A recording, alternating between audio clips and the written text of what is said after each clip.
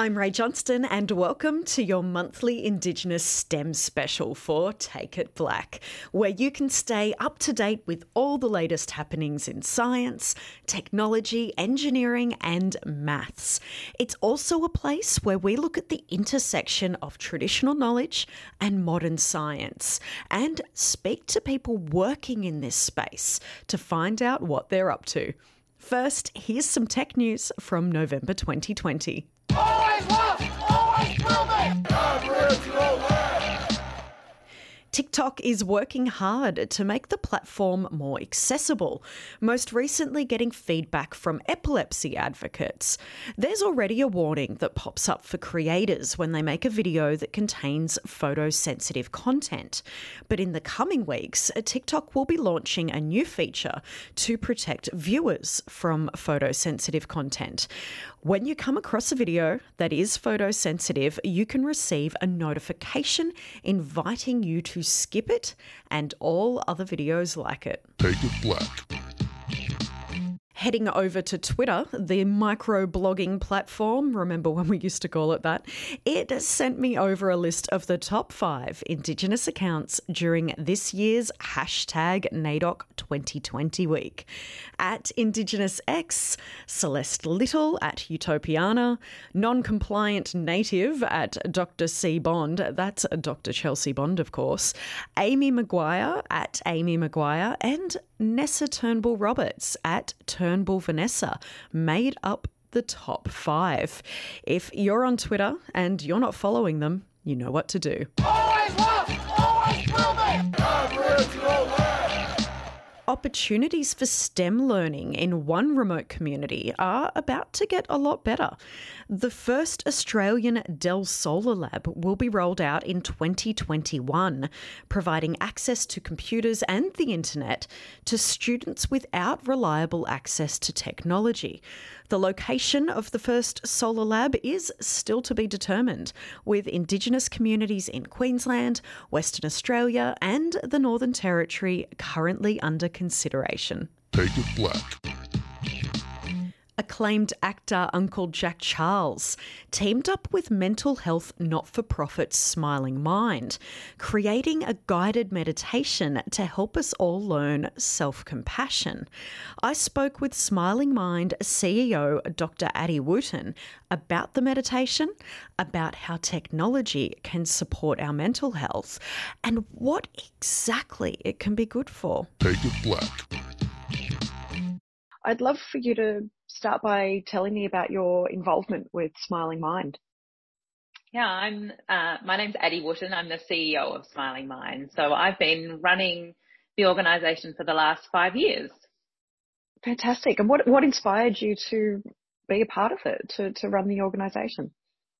Well, I'm a clinical psychologist by background, and for me, mindfulness is such a powerful tool. I could see it benefiting lots of people when I was working one-on-one with people, and the opportunity to join technology and mindfulness together and to make mindfulness accessible to as many people as possible was really exciting. So I'm very lucky to be able to work in an organisation where we're talking about mental health in a proactive and positive way, and hopefully connecting people to ideas that they can test out in their everyday life to help them build their well-being and to look after their mental health.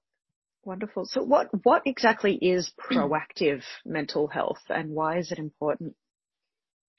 It's a great question. So when we talk about mental health, a lot of people think about the illnesses that we can experience, that many of us experience. So what comes to mind might be a thought about anxiety or depression or stress, which is really natural because that's the way, the language that we're used to talking about mental health. Thinking about mental health in a slightly different way enables us to think about all of the things that we can do to positively look after our mental health and well-being. So similar to our physical health, we can actually put in place practices and strategies into our everyday life that really help support good mental health. And so that means potentially thinking about our mental health in the same way that we do our physical health, and allowing time to do things that look after our mental health. That might be talking to somebody, it might be connecting with people, it might be paying attention to where our mind goes and thinking about how we try and stay in the present moment. And mindfulness certainly plays a role there. So how do we learn to stay focused on the present moment and not let our thoughts get carried away? And in that way, we're sort of training our mind to stay focused on things that we have control over, that we can hopefully enjoy and cherish. And that teaches us skills that protect our mental health or that look after our mental health. And how can technology help with this? Technology is an amazing asset. So we know we're all connected, and probably this year is a perfect example of how we can use technology in lots of different ways. Technology enables us to connect with ideas that we might not have had before. So, we can connect with professionals. We can use apps or different programs that give us access to new ideas to learn and build our knowledge. And it's also an amazing tool because it can help us create habits. So using technology to help us form healthy, positive habits around our mental health is really at the place that we like to play, because we've got that phone in our pocket. We know we can use it for lots of different reasons, but if we can use it for good and harness the power of technology, then hopefully that will support our mental health. And Uncle Jack Charles has recorded a meditation I had the joy of listening to and also the pleasure of speaking to him about it recently. And he got to talk to me about how important it was for him to be able to contribute to a resource that, can help people that are really struggling and really having a bad time and feel like there's no way out. Why was it important for you to get someone like Uncle Jack on board to connect with different kinds of people? Yeah, he has been able to provide something really beautiful, hasn't he? His voice transports you to another place. And I think for us, it's about acknowledging the amazing cultures that we have in Australia and celebrating that diversity. And to listen to Uncle Jack Charles talking about self-compassion in a way that, really connects with his own history, his experience. And sharing that wisdom with other people through technology was really exciting for us. I think for us at Smiling Mind, we want to provide as many different opportunities we can to connect with as many different people as possible. We all have challenges in our lives and we will all go through really difficult times, and being able to hear other people's stories around that and how they use mindfulness to support their own well-being can connect in different ways to different people. So it was really important for us to work with Uncle Jack Charles and create a beautiful meditation practice that anyone can listen to anywhere in the country or indeed the world if they wanted to. If there's anyone reading this or watching this or listening to this that is feeling a little bit apprehensive about, meditation, doesn't really think it's quite for them, what advice would you give them?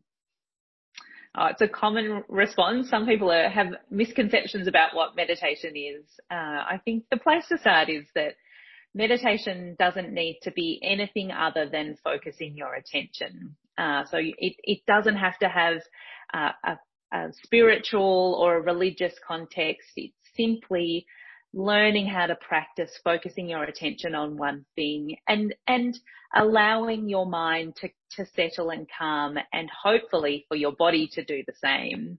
It really is a practice of tuning into the present moment. We all get very busy and caught up in lots of different things, and allowing ourselves a bit of mind space or a brain break through a meditation practice can actually be a really powerful tool to manage our stress and our worries. So I would encourage people to give it a go, especially this one, because it's such a unique voice. His story is really beautiful, and he's talking about a really powerful process of self-compassion. So actually tuning into, what do you need right now? How do you give yourself a little bit of care and compassion? How do you turn towards yourself, especially given the year that we've just had? Take it black. For more of the latest tech news, tune in to NITV Radio at 1:30 p.m. on Wednesdays. Always left, always moving. Aboriginal land. Take It Black. Dark matter, a mysterious, invisible substance, is a key ingredient in helping galaxies form and stay alive. It creates the strong gravity needed to spark galaxy formation and keep existing galaxies structurally intact. But astronomers have been puzzled since last year's discovery of, stick with me here, NGC 1052-DF4. That's the name of a stable and long-lived galaxy with almost no dark matter. How can the galaxy exist without this important ingredient? Are our theories about galaxy formation wrong? An international study led by the University of New South Wales, Sydney, suggests the dark matter was there to begin with. It's just been stolen. The dark matter isn't there because it's been removed. The researchers found that the gravitational pull from the nearby massive galaxy, here we go again, NGC 1035, its name is, it's removing the stars and dark matter from that original galaxy. And when the two galaxies are passing close to each other, they suffer from each other's gravitational pull. The researchers found faint stars being pulled away by that large galaxy, an interaction that is called tidal disruption. The same phenomenon can be found here on Earth. In our case, the moon's gravitational pull influences the Earth's ocean tides. But tidal disruption can cause galaxies, which aren't as solid as the Earth or the moon, to bend and lose their shape. If the tidal disruption theory is correct, the smaller galaxy, that's NGC 1052-DF4, it will soon start to show more signs of deterioration. It could eventually disintegrate entirely. Tidal stripping would remove a significant percentage of dark matter before affecting the stars. So if the stars are starting to be disrupted now, most of the dark matter has already escaped. With time, the galaxy will end up being cannibalized by that large system around it, with at least some of their stars free-floating in deep space. Always left, always moving. Aboriginal land. My guest this episode is Kamilaroi man Corey Tutt. Corey is the founder of Deadly Science, an initiative that provides science books and early reading material to remote schools in Australia. But I'll let him tell you more about it. Take It Black. Hey Corey, how you going? Thanks for joining me. Hey Ray, very glad to be here. So we do start every interview on Take It Black STEM the same way, and that is, who's your mob? Where are you from? I'm Kamilaroi mob, and my mob are Warfords from Walgett, and that's my mob. Nice. So have you always been into the geekier side of life?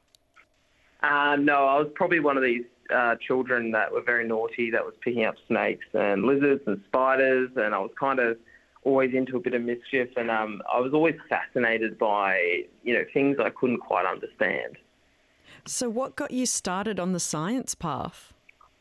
It was primarily my childhood. I didn't have a lot growing up because I was pretty much raised by my mother and sister and moved around a lot, and we didn't have a lot of toys or anything like that. So we ended up, most of our childhood was spent outside picking up lizards and snakes and, having pet possums and magpies and whatnot. So that was kind of my fascination, and it was sort of, I fell in love with animals, and then once I fell in love with animals, I fell in love with, environments and all different sorts.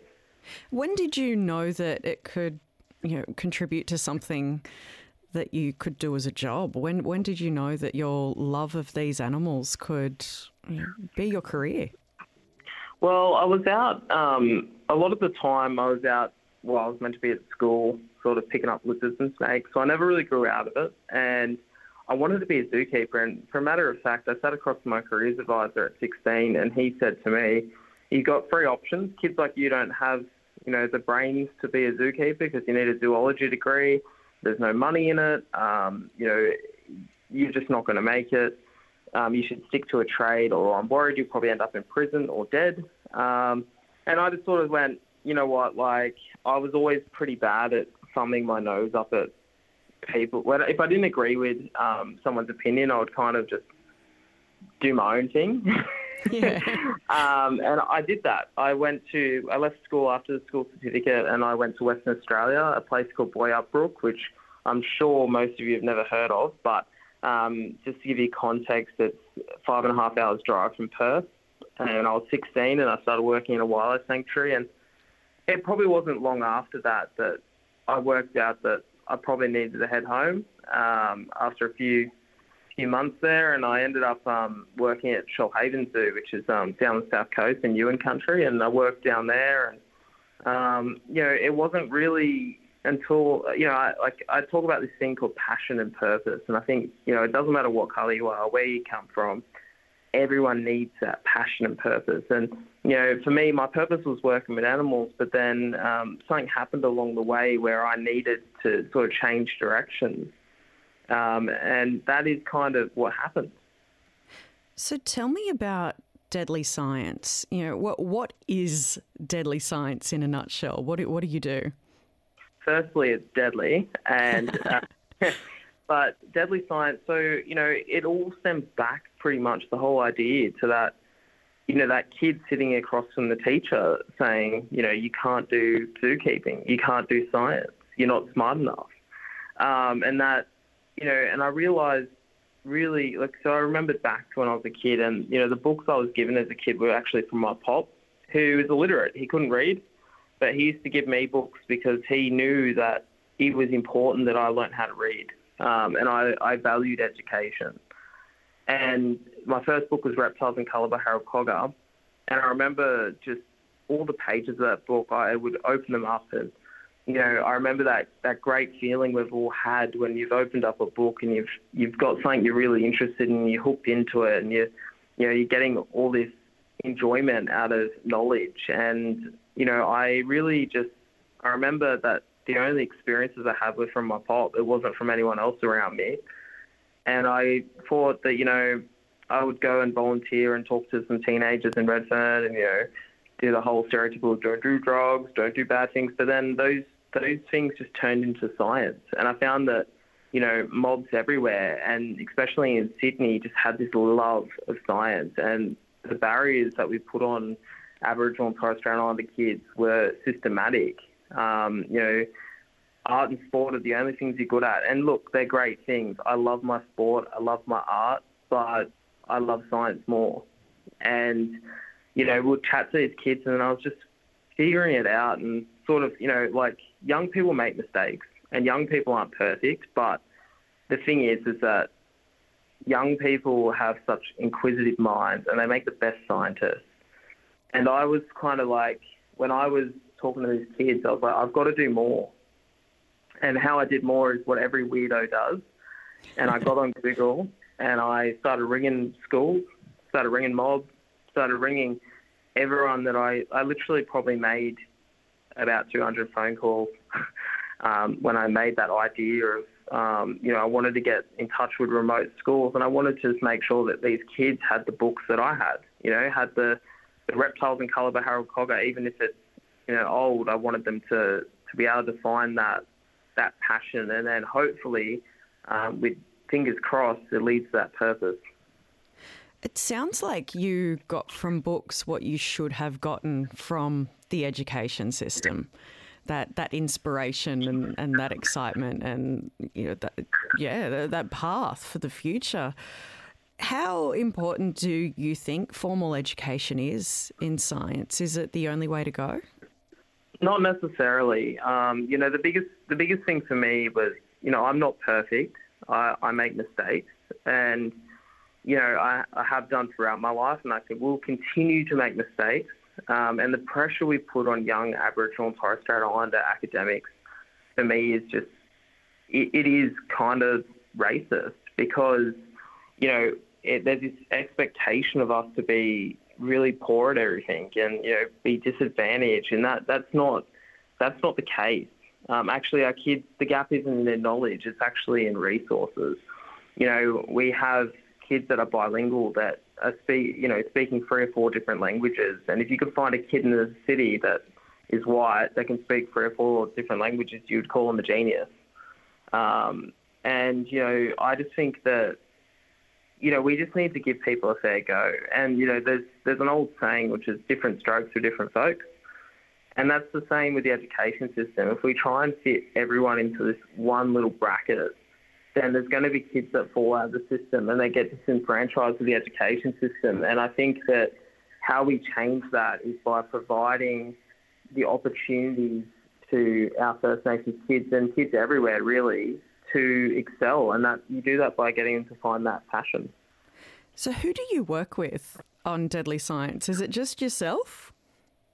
It's mostly just me. I've kind of invited some more mob in to help out along the way. You've done a bit for us, Ray, as well. And it's just been, I get a lot of the credit for Deadly Science, but really it's the people that donate to us. It's the people that support us. It's the people that wear the shirts. It's the kids. The kids love the science. For a matter of fact, we've boosted attendance in Pia Wajari community by 40%. And it's purely just a love of science and learning. And I think that that's only possible because it takes a band. It takes multiple people, thousands of people to actually enact change. And so, although I get a lot of the credit for founding this not-for-profit, it is really the supporters and the blackfellas that we've got in our team that are driving this. And, driving this change, because we all know we were the first scientists. Sure were. Now, you talked a little bit about getting the credit. You are very highly awarded. You've won a list of awards and been nominated for a list of awards that are too long for me to read out right now. What does that kind of recognition mean? Is it important? Does it matter? What does it mean to you? I don't see these things as awards. I think they're a responsibility, and they're a responsibility to the next generation, so that, when they look up to someone, they can look up to me and see that I did some pretty good things in my life, and that's really great. But they're more validation for the work that I do, which is it's great because if we need to change the system, we need to kind of work with it a little bit, then blow it up from the inside. And I think, again, these awards are, again, responsibility. They're a responsibility to me to make sure that, I really look after the kids that I work with and the people I work with. Because, if I don't do that, then I get a bit too big of a head, or, if I forget the reasons why I started this and I go too far away from that, then those awards are worth nothing, in my opinion. What's coming up for Deadly Science? Is there anything new on the horizon that you can let us know about? Oh, yeah. We're about to launch the most epic, deadliest website in history. Yes. We are going to have a video conferencing system for schools so they can chat and yarn with scientists from all over the world. That's incredible. We have also got a platform where schools and teachers and community members can exchange lesson plans. And, I want to one day make this a thing so, we're teaching kids in language as well. So I would love to one day, hopefully, fingers crossed, maybe I'll save a few dollary dues. I won't buy that cappuccino every day. But stay off the avocado. Stay off the avocado. But I would love to get it translated into languages. And so, people in La Perouse or, Redfern or, Kamilaroi country or wherever you're listening from, whatever country, whatever mob you're from, will be able to download lesson plans in language. And that's my dream. And this is going to open up for remote schools resources that they simply have not had. And there's no one to blame for that. That it's just a matter of it's happened. We've got to change it, and we start today to make tomorrow better. What needs to happen for that dream to happen? What do you need? What we really need is again, just as many people behind Deadly Science, and companies like Indigitech as well. Indigitech, they're changing the game. They're really deadly blackfellas that we need to support companies like that and organisations like them and Deadly Science and our academics as well that are kicking butt in the science world. We just need to get behind them. And this is what needs to change, is that you can't be what you can't see. So if we allow our kids to see these amazing people and take a little bit from them, and then all of a sudden that they shoot off and they become their own deadly scientist or deadly mathematician or the next Ray Johnson. Stop it. To me, that is enacting change. Being an AFL footy player is really deadly. Being an NRL player has been really deadly. Being a cool artist has been deadly, but there's nothing better than being a deadly scientist. I've got to agree with you on that one. So how can people get involved? Lend a hand, spread the word. What would you like them to do? Jump on the socials, jump on our website, give us a few dollary dues, make our website a reality. It's nearly built, but, just get on board and just follow us. And, when you are part of Deadly Science, you are part of the Deadly Science family. And, and Ray, you can attest to this. You've been part of our family for a few years now. And, you never sort of are let go by Deadly Science. We've always got your back. I can attest to that, absolutely. And before we wrap up, do you have any advice for the young mob out there that might be listening, wanting to maybe do what you do and help spread the word of science?